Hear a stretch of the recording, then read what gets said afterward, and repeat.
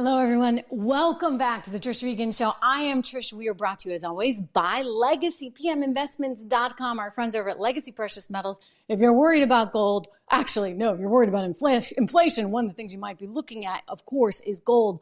So give them a ring. Check them out. 1-866-589-0560. This is a live edition of the show. We got a lot going on. We are going to get into this Epstein mystery because there's new developments, including a fascinating interview that I want to tell you about with Epstein's brother. But before, we got a lot of news going on, do we not, ladies and gentlemen? You have Donald Trump.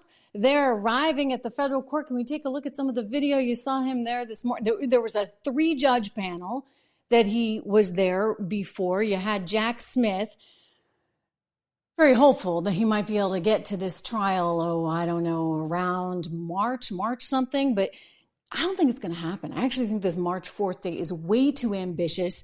And this is, you can see the video coming to us courtesy of our friends at Fox News that came in earlier today of the president's motorcade. So he was there before this 3-judge panel.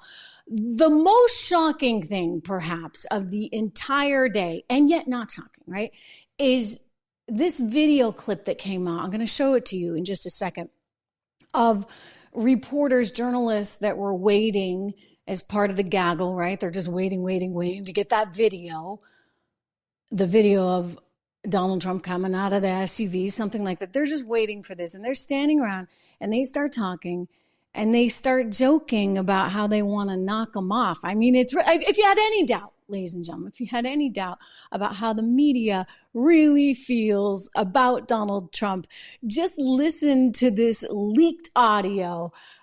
It's something. You know, the worst part is, even if he has his and he's hanging out of it, he'll be on the other side of the I mean, if he's driving, we've got a good shot. Yeah, if he's driving with the front window open. Yeah. Or if it's a convertible. Yeah. Yeah. I wasn't thinking about that. Yeah. Like if he just pulls up like JFK. It's like a JFK, a Lincoln.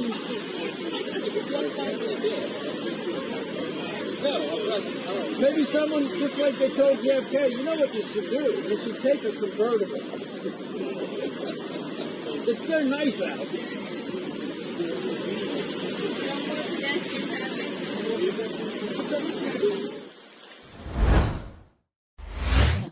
Lovely, right?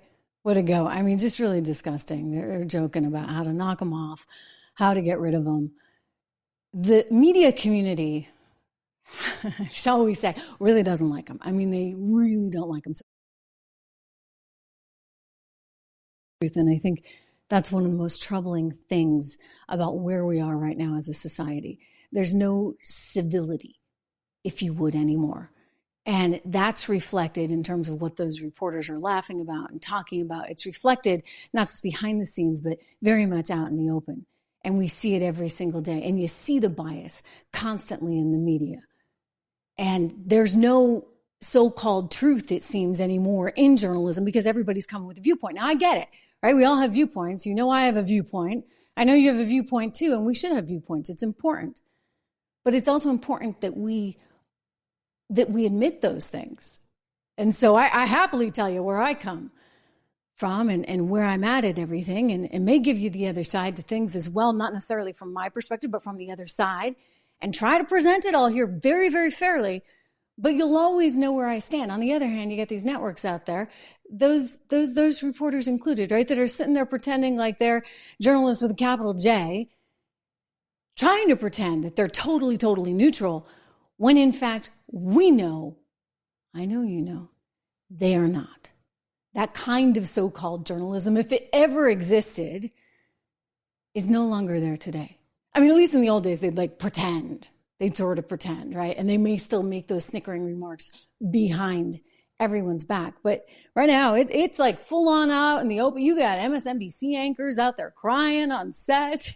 You got other MSNBC anchors saying, I mean, this was great, that Donald Trump is going to execute his enemies. I mean, wow, that's like some loaded language. Is it not? But you see, the reason for that loaded language on behalf of the media is because panic is gripping the White House. Panic is gripping the media. And they can't stand the idea that the system, if you would, that they have had so much control over for so long is not going to be theirs anymore. I mean, you look at every poll, take your pick. Donald Trump's way up. And even if you see some success from Nikki Haley, and I imagine you will, you're looking at some very close poll numbers now. She's come up significantly in New Hampshire. Is it actually going to resonate through the rest of the country? I don't think so. I mean, I don't know how you get around this, guys, but Donald Trump is going to be the Republican nominee, assuming, of course, they allow him to be in Colorado and Maine and everywhere else where you have these Soros-appointed, effectively, lawyers who are trying to do their own little workarounds because they have their own personal biases. That one's going to the Supreme Court, as you well know. But right now, you see panic. And this panic was on display, at the White House itself. The Wall Street Journal, the Washington Post actually told us about this one. The Wall Street Journal's commented on it. But this is the Washington Post writing this little number just the other day, letting us all know that former President Obama's worried enough. He's actually gone and had lunch at the White House because he had to issue this warning. You see, Joe Biden, you're not going to win. You're not going to win because your policies have failed. And you ran on this whole nice guy thing. And you pretended like you were a moderate, except you weren't a moderate. And not only were you not a moderate, you got us into conflicts. You've allowed our border to be penetrated in unimaginable ways. I mean, so unimaginable that CNN even has to admit it. We'll talk about that in a little bit. And our economy has performed so poorly as we've dealt with massive inflation. Another shout out to my friends over at LegacyPMInvestments.com. If you're worried about inflation, these are the guys to call. 1-866-589-0560. 1-866-589-0560. LegacyPMInvestments.com. They've got a great sales team. You know Charles, he comes on the show a lot, who runs the company, and they can walk you through some of those ideas if you want to diversify. It's one of the tools that you might be looking at. I know I do. I actually personally do invest in gold, and every time it goes up, I'm like, why didn't I buy more? And then, when it goes down, you try and seize those opportunities. This is not to be interpreted as investment advice. I'm just giving a plug here for our sponsor and letting you know I do worry about inflation.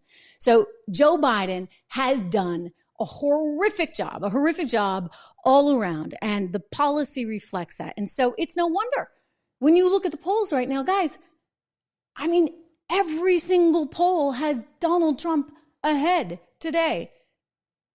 On average, I think that the latest Real Clear Politics average is somewhere around 2.7 points higher, Trump to Biden. But you know that those numbers are actually even more because nobody's actually willing to say, right? I mean, more so they are now, I guess, but a lot of people won't even say, I'm going to vote for Trump. And so as a result, you really need to drill down. I think this tells a very interesting picture in places like Pennsylvania, in Michigan, in Arizona, Wisconsin, narrowing the gap right there. But some of these states, you're looking at 10 points, a 10-point spread between the two of them. So Obama's like, whoa, what happened? What happened to my legacy? Trump came in after my legacy, and now Biden, my VP, what has he done? He has effectively destroyed the America I was seeking to build. So he comes out of the woodwork, he sits him down, they have lunch, Pennsylvania Avenue, Washington Post reports on it. And what do you know? By the weekend, he's out there talking about, January 6th, and how the world will never be the same because you cannot allow this person who started this inquisition, et cetera, to actually govern the country. If you do, then we will not have a country anymore. And then, so you double down on fear, and then you double down on the race card, the race issue. And that was, I talked about this yesterday, that was so aggressively positioned there in South Carolina. I mean, in ways that really were so over the top and so disturbing, because it tells you know why it's disturbing? It tells you these guys, they don't have anything else. They don't actually have any policy that's good. They don't actually have a prescription to fix the economy or to keep us in a peaceful state. They don't have any policy that works. So they're going back to the well. And this is not like Clinton's well, right? Like Bill Clinton actually, I mean, he certainly dabbled in some of this, but he wasn't trafficking in this divisiveness such as Barack Obama was, such as Joe Biden is. I mean, I think he looks at the numbers. Both of them look at the numbers. And they've made the determination that the way to win, the way for Joe Biden to win is to convince everyone that Donald Trump is a racist, and if you elect him, you are going to, especially as a minority, suffer. Like really, really suffer. And so that's the motivation to get people to the polls. I think they looked at the numbers and you can determine like something out of 4 out of 10 votes for Biden in 2020 were actually from Black voters. So he was polling well there. He did actually get the turnout at the ballot boxes, but is he going to get it again? I mean, the latest poll, which I saw from late November of just this past year, so, really just a couple of months ago, shows he's down 20 points with the Black population in America. Because, look, I'm sorry, you can divide us all you want. At the end of the day, Americans are pretty simple. We want to be able to take care of ourselves. We want to be able to take care of our families. We want to have a decent living and a decent, sort of trajectory going forward. But when prices keep going up and it keeps costing more to, fuel up your car, at some point you get a little sick of it's us versus them, which they're playing all day long because they think that's the tactic that will work. And you're going to say, okay, enough already. What have you done for me? How is my life better? Wait a second. Maybe I ought to go with the team that actually did make my life better. And so this is what is terrifying people within the Democrat Party right now. It is terrifying Barack Obama. It is terrifying the media. And it is terrifying a lot of Democrat pollsters. But what I think ultimately might happen because of all this fear and all this terror is they're going to have to find a new candidate. And I don't say that happily because I think that Joe Biden is the most easy to beat candidate other than Kamala Harris. Like, take your pick. I mean, that's like the dream team. If you're Donald Trump, you want Joe Biden at the top of the ticket. But if you're the Democrats, you're looking at it and going, oh my gosh, like this is really up for grabs in ways that we didn't anticipate. Because you guys, I guess, are just too dumb to realize you got a bad candidate who doesn't have a whole lot upstairs. And you know what? That actually does matter. It really does, not to mention his age, his frailty, et cetera, et cetera. The list goes on. So I want to go back to this theory that, Ted Cruz has talked about a little bit. The Michelle Obama biographer talked about a little bit. You guys have been talking about it. By the way, we're a live show, so thank you for tuning in. Alphonse, you mentioned this just yesterday.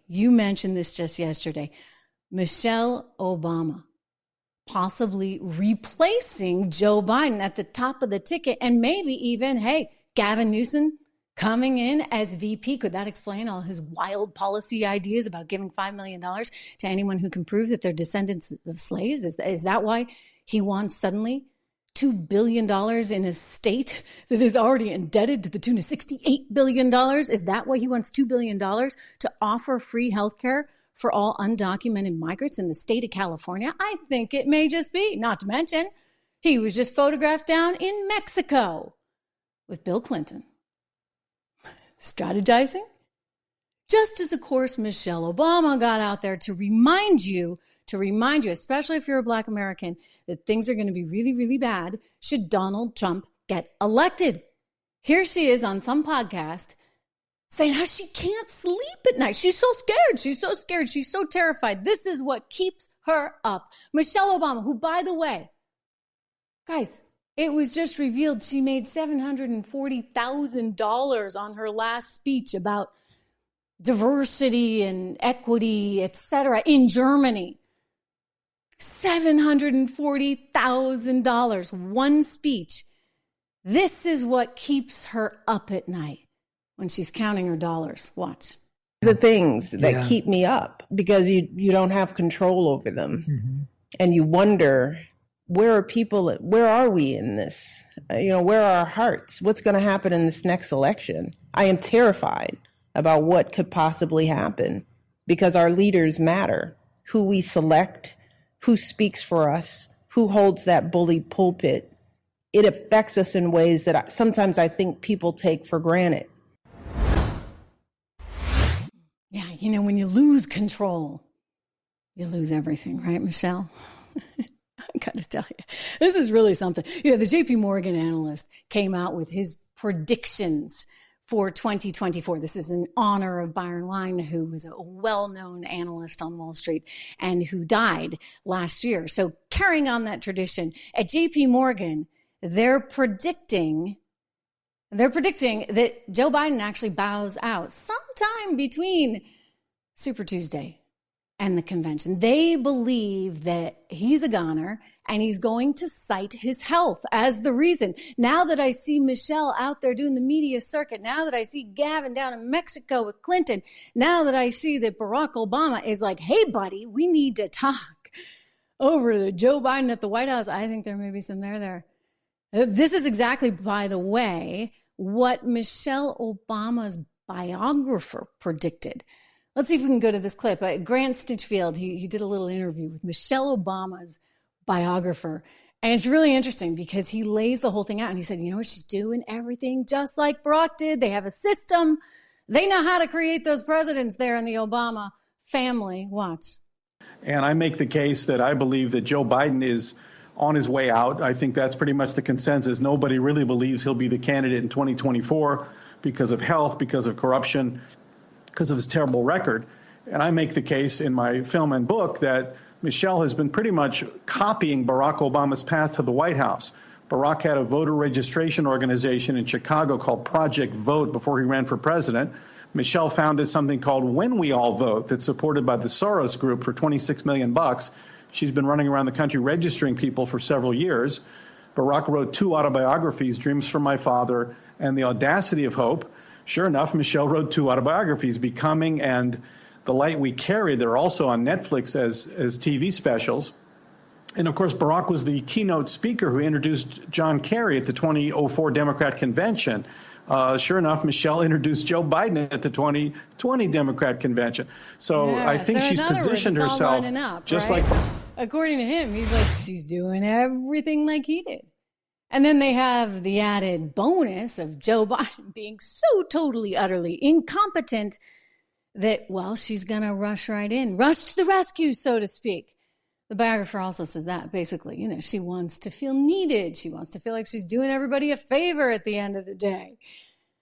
I don't know how Kamala's going to feel about that. I mean, I guess they can kind of say, it's okay. It's okay that Michelle's coming in because she's a black woman.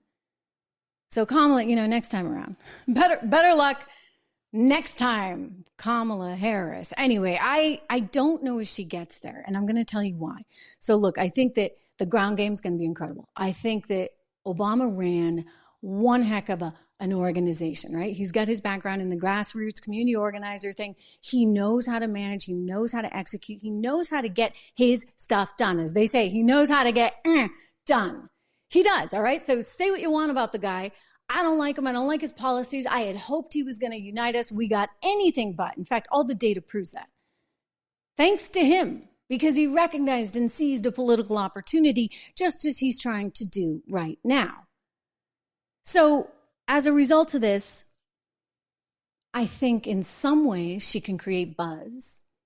She may have some people that like her, but don't forget, last time around, I remember this because, I led all the coverage in 2012. Actually, at the time I was at Bloomberg Television, and I led all our political coverage in that election. But I had also covered him previously 4 years earlier. And I remember how the campaign really, really tried to keep her quiet because there were a few little things that just didn't go over so well. People didn't like her. They didn't warm up to her. And it wasn't just the whole, being a woman. It had nothing to do with the color of her skin. I think that she at times seemed as though she was ungrateful for the opportunities she's had. And I think that's going to come back to haunt her. Don't forget, this is the woman who makes $740,000 per speech according to the latest story. That's what she got in Germany. So you're making $740K per speech, Michelle Obama, and yet we've got a lot of tape of you really not liking our country so much, right? Remember this? And then remember how she tried to like massage it over? She said that, she'd never really been proud of her country. Let's go to this clip. For the first time in my adult lifetime, I'm really proud of my country. And not just because Barack has done well, but because I think people are hungry for change. I mean, when was the last time we've seen a presidential candidate who could claim victories in states like Idaho and Missouri and Washington and Louisiana and Georgia and Maine and Hawaii?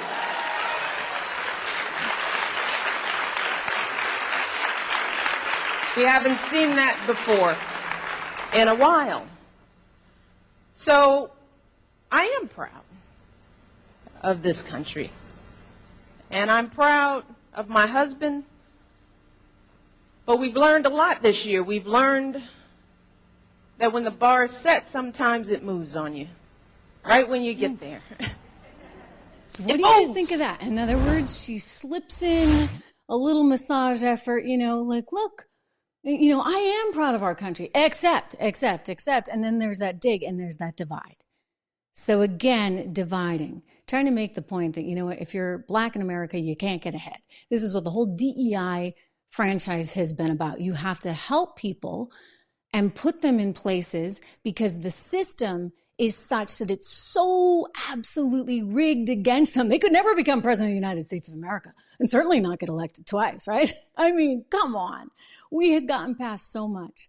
But now all you're supposed to see is color. There was a woman, an executive actually, who runs DEI at Google, just quoted, this has made the rounds on the internet, and she was quoted effectively saying that parents, can you imagine this, teaching your child not to see color? Like, if you don't see color, then how can you possibly really empathize with somebody else's experience? I mean, give me a break. Wasn't the whole idea that we weren't going to see color? That, you really shouldn't see anything. You shouldn't really see pretty, not pretty, tall, short. We ought to be able to, in a very, very sort of great, altruistic, enviable world, really actually just see through to someone's soul, right? Their character, who they are. But no. The lady over at Google, she wants you to make sure you see color first. Because if you see color first, then you can check that box and say, okay, well, we're going to give you this job. I mean, I think one of the best examples of this right now happens to be that there's still a holdover in the classical music arena. In classical music, if you're auditioning for an orchestra, you do so behind a curtain. So they don't know what sex you are. They don't know what age you are. They don't know what color you are. Now, people are mad about this because they say, well, we don't have enough people that are diverse enough in orchestras across the United States. We need more Black representation in the New York Philharmonic, for example. But wait. Because, an orchestra has to be able to play together, which means everybody actually has to play the instrument really well. Don't you want to actually be bringing people into the violin section that play it beautifully and that behind a curtain, there's a curtain there and you listen to it and it sounds great? Isn't that what a meritocracy would want? Because then if you get a really good violinist who joins the violin section, the whole violin section gets better. Well, apparently not if you're one of these DEI franchise people. No. You have to make sure that it's equitable. I mean, nobody's bothering to go back to the schools and say, hey, let's round up the 3-year-olds and start teaching violin. Why not actually attack the root of the problem? I sound like Kamala, right? Let's go back to the root causes of the problem. Let's make sure that we have a family structure in place. Let's make sure that we have a strong community in place. Let's make sure that we got good schools, accountable schools in place. That would go a long ways towards creating a more equitable environment. But no, they want to change things after the fact, which is why there was such an uproar over the Harvard situation. I mean, to me, the woman was out the day she gave that horrific nonsense testimony on Congressional Hill. I mean, that was bad, right? With Elise Stefanik, you remember the whole thing. The white lady, by the way, was out like within days. But somehow Claudine Gay, she hung on. And then there were all those plagiarism allegations, and that's allegedly what eventually took her down. The point being, you ought to be able to lead if you're in a position like that, regardless of your sex, regardless of your color. And if we continue to peel back away from the meritocracy that has made us the nation we are, the greatest nation on earth. And I'll tell you guys, we're not going to have much. We're not going to have much. And I think everyday Americans get it. And that's why at the end of the day, I do not think that Michelle Obama, should she be top of the ticket, is going to have the chance the Democrats hope and think she has. Because we're not as divided as they really want us to be. I want to turn to the Jeffrey Epstein mystery, which keeps growing deeper. This is really pretty amazing. So there's this article that appeared in the New York Post. They had actually an exclusive interview with Epstein's brother, Mark Epstein. And this is really, they got a typical New York Post headline, right? Bro and behold, Epstein brother lists the evidence he claims feds are covering up about pedophile's death. So this is really fascinating overall. And I want to dig into some of it. But before I do, just think about, if you go back in time to that clip that made the rounds online. Remember the Good Morning America anchor, her name was Amy Robach. She had been looking into this story, and she had it 3 years before anyone. She's no longer at Good Morning America, by the way.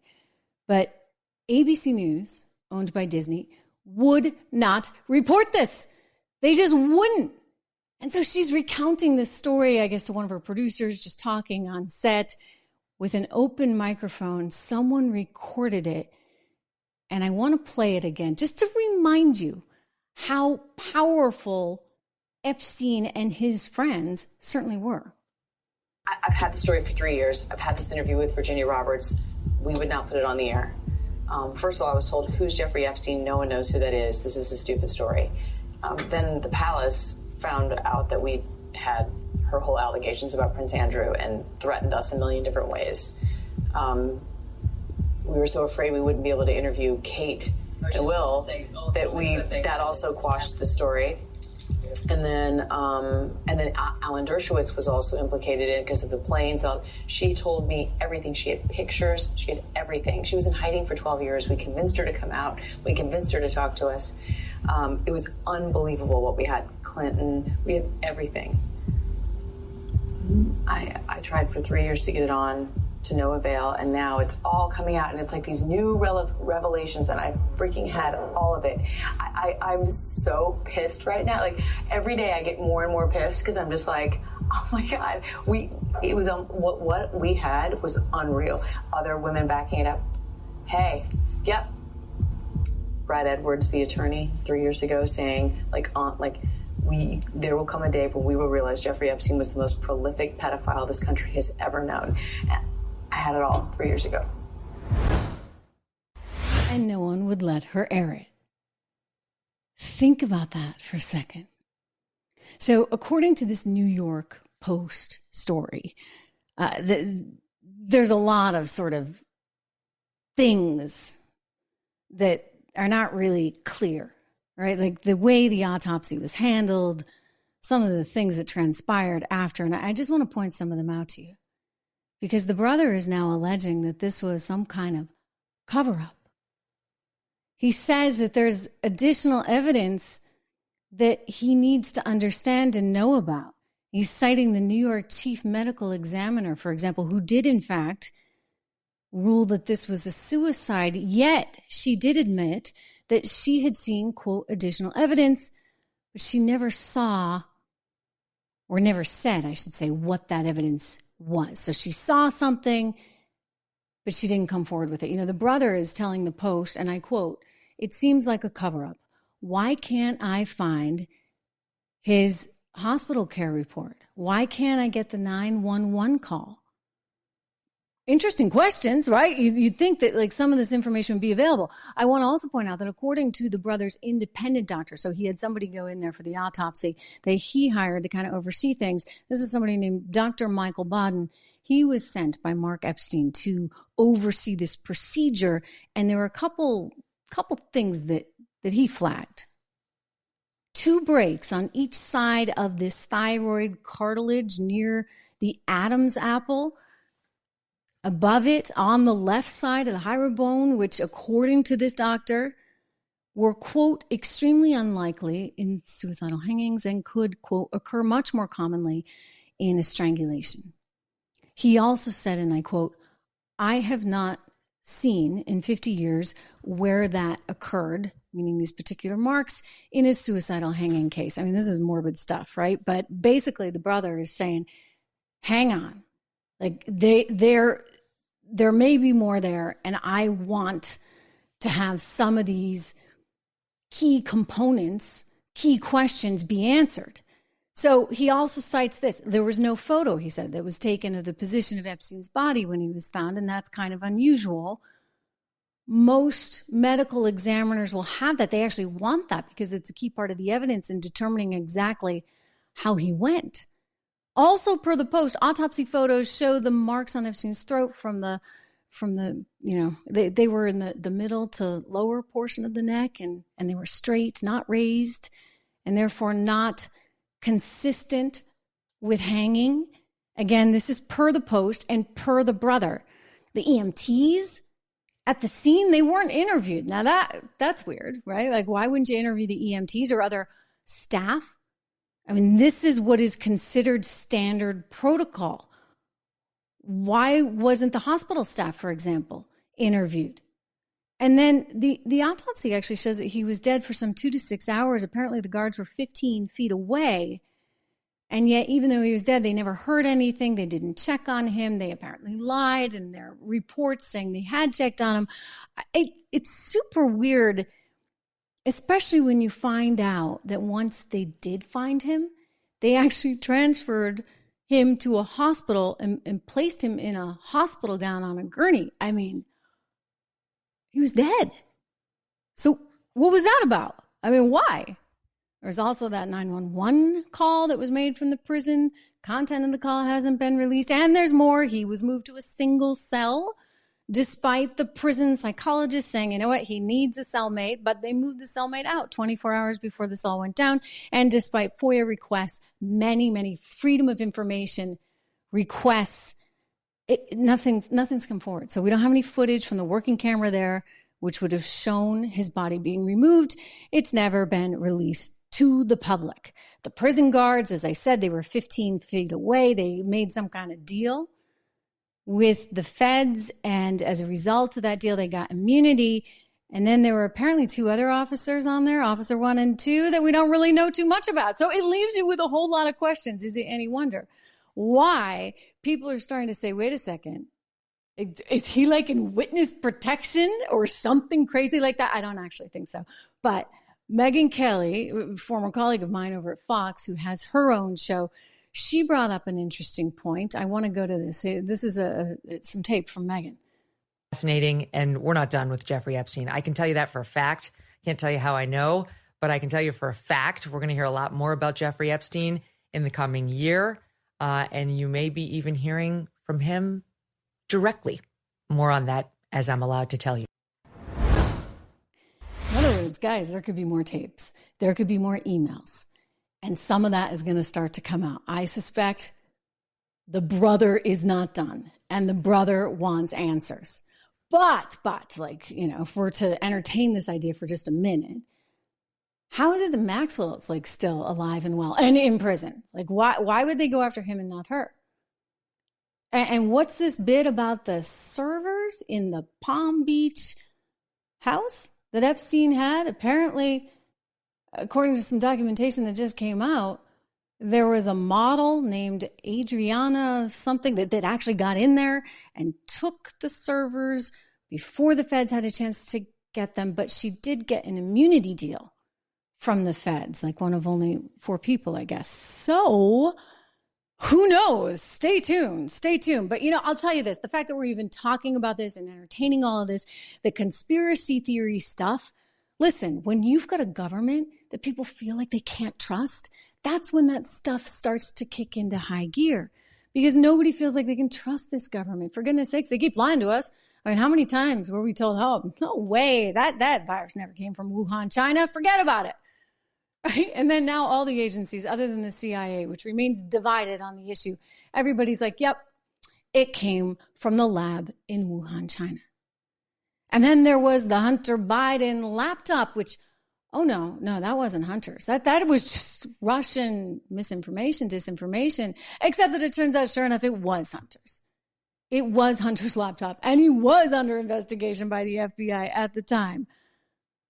I mean, my gosh. I mean, then there was, of course, the infamous dossier on Donald Trump, which, if you think about it, is really, really, really disturbing, because that's what gave them cover, including, by the way, a former president of the United States, I'm talking about Jimmy Carter, to say things like, oh, he was not a legitimate president. Not a legitimate president. He was elected by the Russians. I mean, that's pretty out there, right? So you wonder why people don't trust the government right now. They can't, because they've been burned too many times. I'll tell you can't trust the government. You can't trust establishment. Did you? The airline story. We got to talk about this, guys. I mean, this is unbelievable to me. This footage that has come in. Let's take a quick look. I'll talk to you about it, because this whole area of the plane was blown off. It was crazy. I think it was row 26. Basically, there you see that video. So there's a hole in the plane. They're flying with a hole in the plane. This is the 737 MAX, Alaska Airlines. That's a stock that didn't do so well today or yesterday, by the way. And this is, of course, the plane that was made by Boeing, the 737 MAX. And I would just say, wow, what the heck was this thing doing in the sky? I mean, come on. They had several incidents reported. They had a warning light on. They're calling Boeing, and Boeing's like, oh, yeah, no, it's okay, but maybe just don't do those puddle jumps over to Hawaii. So they stayed in the air above ground, just in case. Doesn't that make you feel better? Knowing that, hey, just in case you're above ground, why is the airline flying a plane that has a warning light on it when they can't actually solve the mystery of why the warning light is there in the first place? I mean, they're lucky. What were they at, 16,000 feet? Had they been much higher, you could have had a really devastating situation. One little kid had his shirt ripped off of him. There's stories of a stuffed animal going right out the window. I mean, this is bad.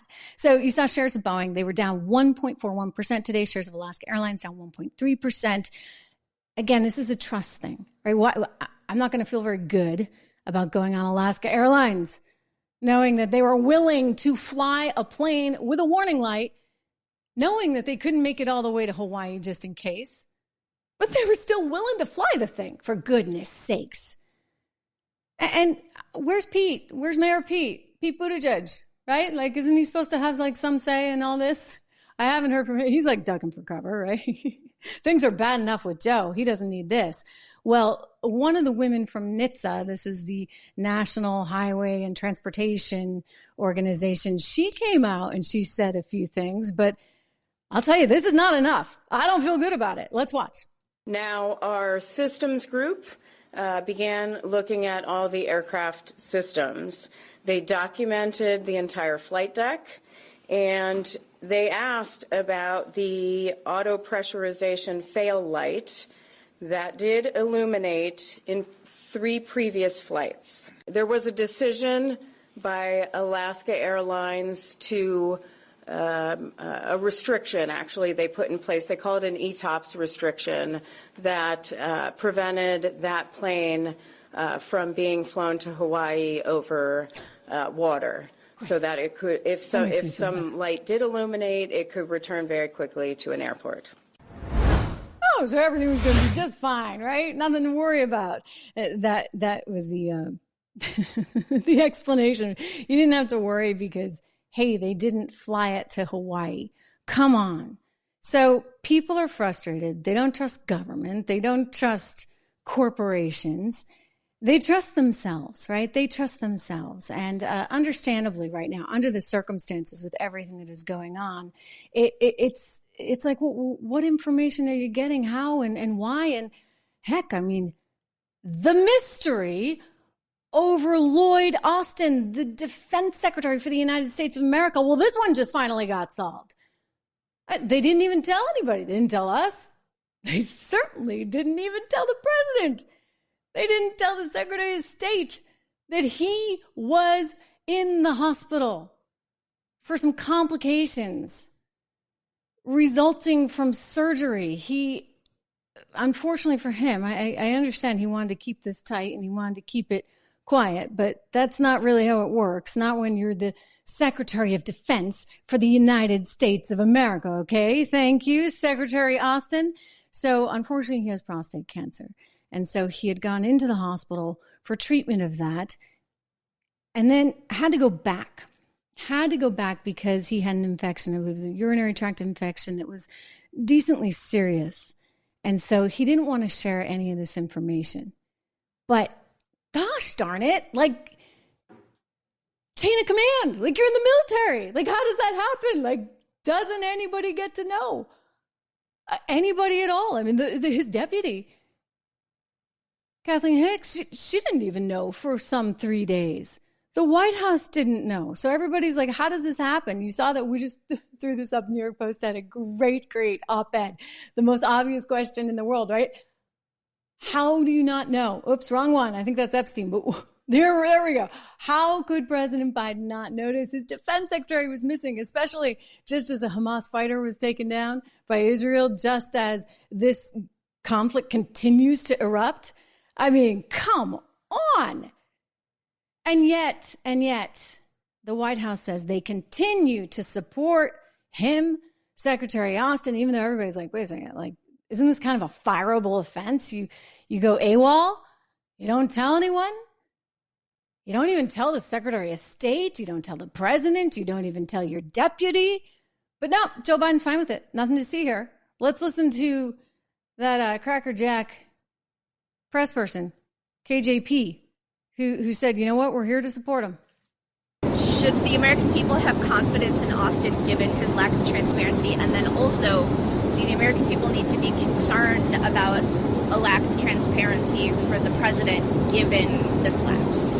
So I want to go back to Austin's statement a couple of days ago where he has taken responsibility. Yeah. And so I think that's important. So I would point you to that.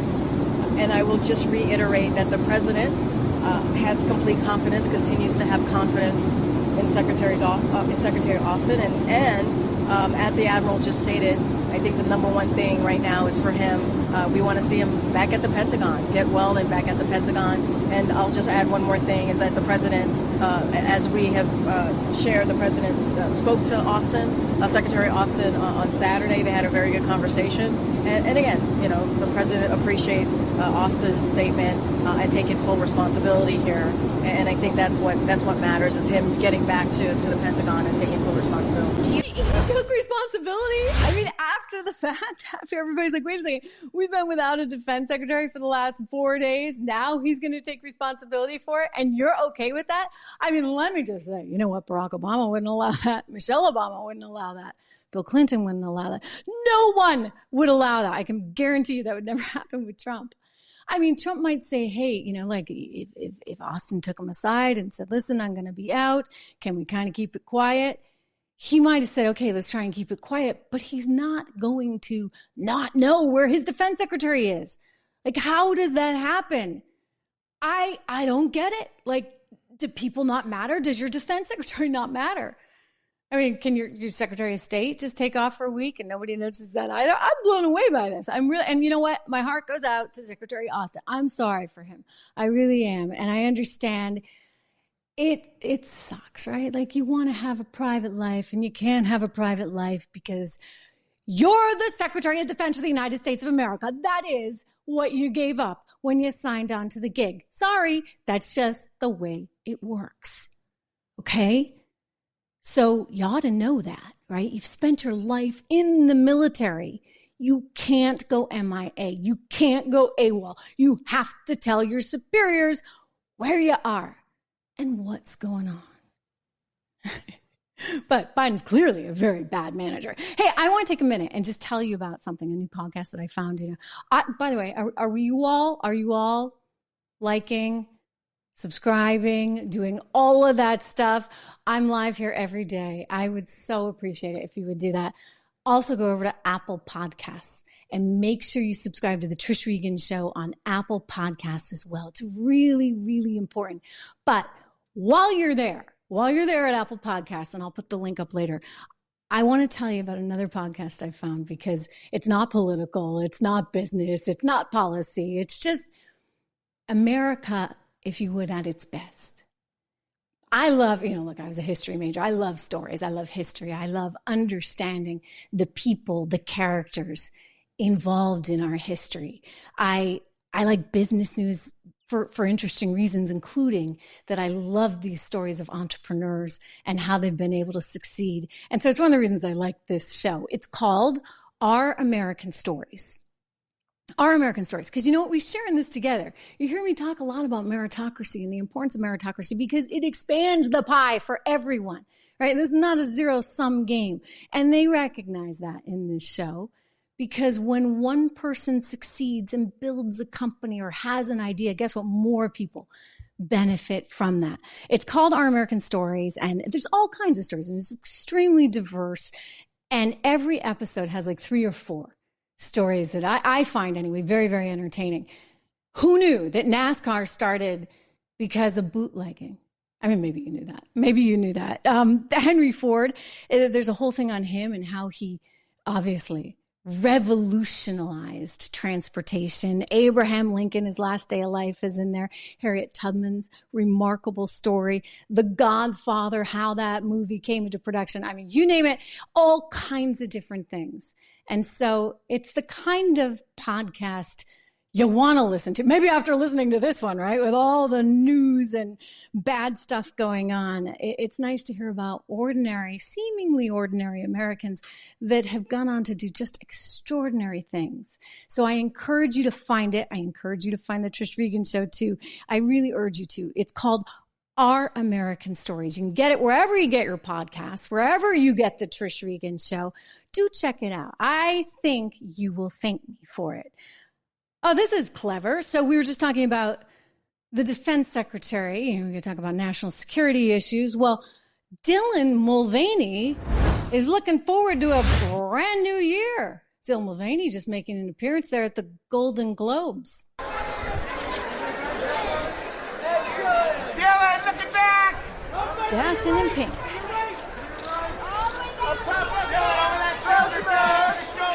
Dylan, look up. All right, so Dylan Mulvaney going to the Golden Globes, blonde hair, pale pink dress, the whole 9 yards.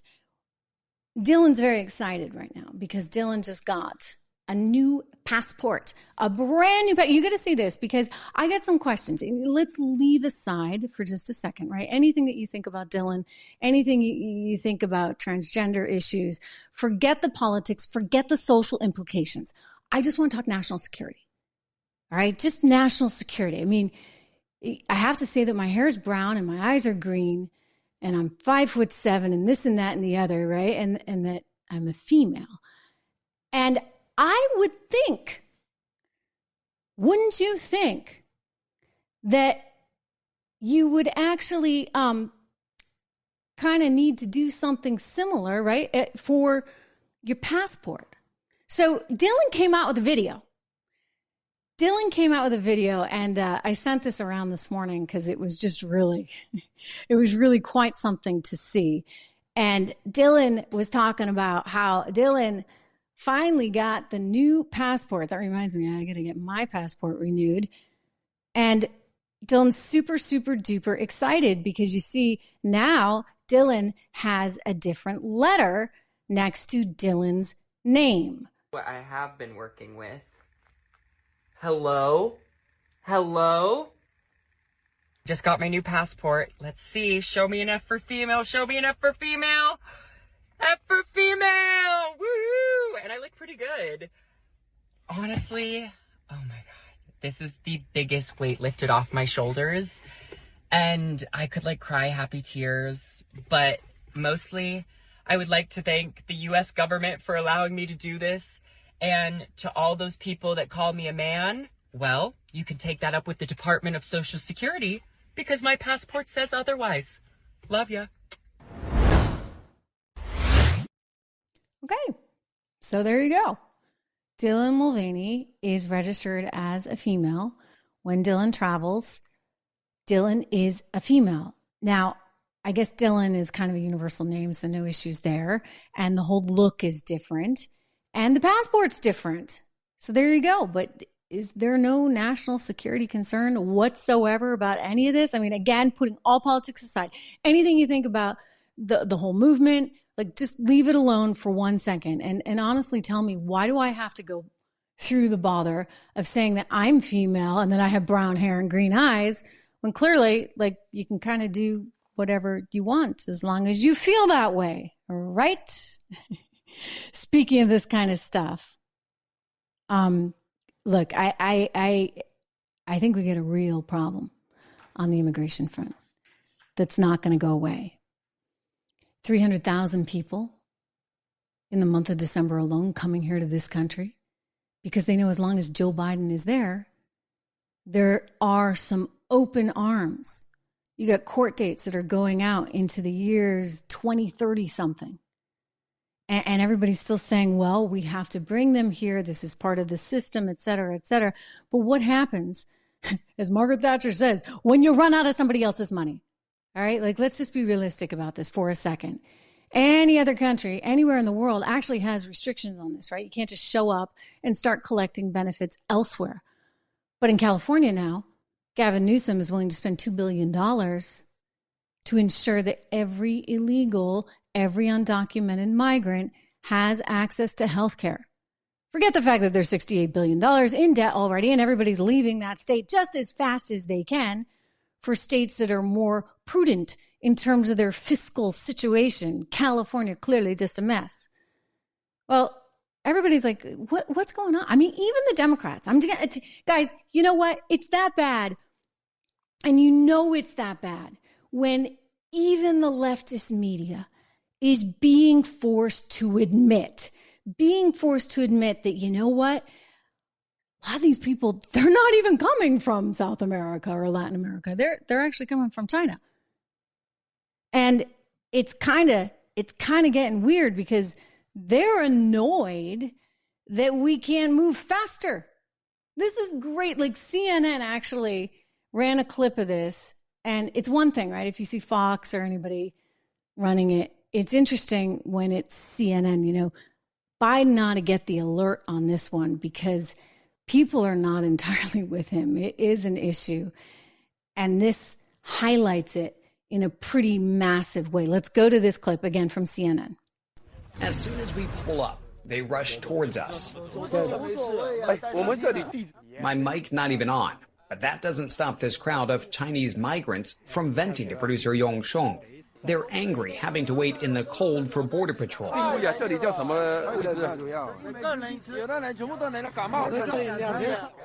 This is just one of 3 makeshift border camps we stop at in eastern San Diego County. Alongside migrants from Latin America, at each camp, we meet dozens from China. The numbers reflect the surge. From 2013 to 2022, CBP recorded fewer than 16,000 Chinese migrants illegally crossing the U.S. southern border.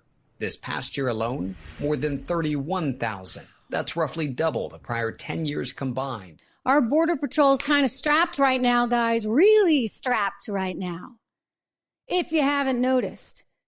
And we're financially getting a little strapped too because, you know, you can only handle paying for so many cell phones, paying for so many hotel bills. This is resonating in Chicago. It is resonating in New York. And it is resonating now with a growing number of Democrats and also media establishments. Truly, truly, truly remarkable. They want to control everything. We heard from Michelle Obama earlier in the show that she wants to be able to control things. When does that stop? I mean, things are changing from a technological standpoint, right? Where it makes it much, much harder to control things. Information travels pretty freely. Sometimes it's not always the right information. We've seen that in more ways than one, but it's out there. And it's scary, I think, to some of the elites, knowing that people can kind of do anything right now. They can, oh my gosh, they can spend money however they want, right? Think about that. I mean, we've effectively moved away from cash, right? We're this cashless society. And increasingly, we're going to become more of that. It's already happening around the world. You know, China created their digital dollar, and they like that because then they can actually really micromanage the economy. I mean, think about that. That's like the Fed on steroids, right? The Fed wants to inject a certain amount of capital somehow, some way. Imagine you can parachute in and go, boop, boop, boop, boop. We're going to just print money right here in Peoria, Illinois this week. Well, that's what you can do with these digital dollars or digital yuan, as they're doing in China. And it's not just China. I mean, they're doing it over in Europe now. This has now arrived at the EU. Let's listen to Christine Lagarde talk about exactly this and how they can now control and see everything. Forget about it. You can't just purchase things with cash anymore. You can't do anything on the side. They will see every transaction in the future. You're introducing the electronic euro, as I know. Yeah. So yeah. How can switching to an electronic currency help? Now we have in Europe this threshold. Above 1,000 euros, you cannot pay cash. If you do, you are on the gray market. You take your risk. You get caught, you are fined, or you go in jail. But you know, the digital euro is going to have a limited amount of control. There will be control. You're right. You're completely right. We are considering whether for very small amounts, you know, anything that is around 300, 400 euros, we could have a mechanism where there is zero control. But that could be dangerous. The terrorist attacks on France back 10 years ago were entirely financed by those very small anonymous credit cards that you can recharge in total anonymity. What they're actually going to do is they'll use the prospect and fear of what she just mentioned to try and control more of the financial system and know exactly how you're spending your money. I mean, theoretically, it should be good in that you obviously want to contain what happened and continues to happen all over the world with these attacks. And yet simultaneously, you still have to be wary of the government encroaching too much, right, into our territory and knowing too much and supervising us too much. Because as we have seen, look, you can have the best of intentions, but it's government gone wild. And you think about the Patriot Act, which was designed to make sure that like another 9/11 would never happen. And it's actually how they were able to wiretap Donald Trump's campaign back in 2016. And so you say to yourself, wait a second, like these laws are intended ideally for good purposes to keep us safe, and yet they're misused. And when they're misused like that, that's when we as individuals and as Americans, we really do suffer. I do want to open it up to some of the questions and to the comments. It's great to have all you guys here. I mean, really, I mean that. So many of you have been on the ground floor with me, really from the very beginning. You're still there with me because we still have our technical issues, as you've seen from time to time.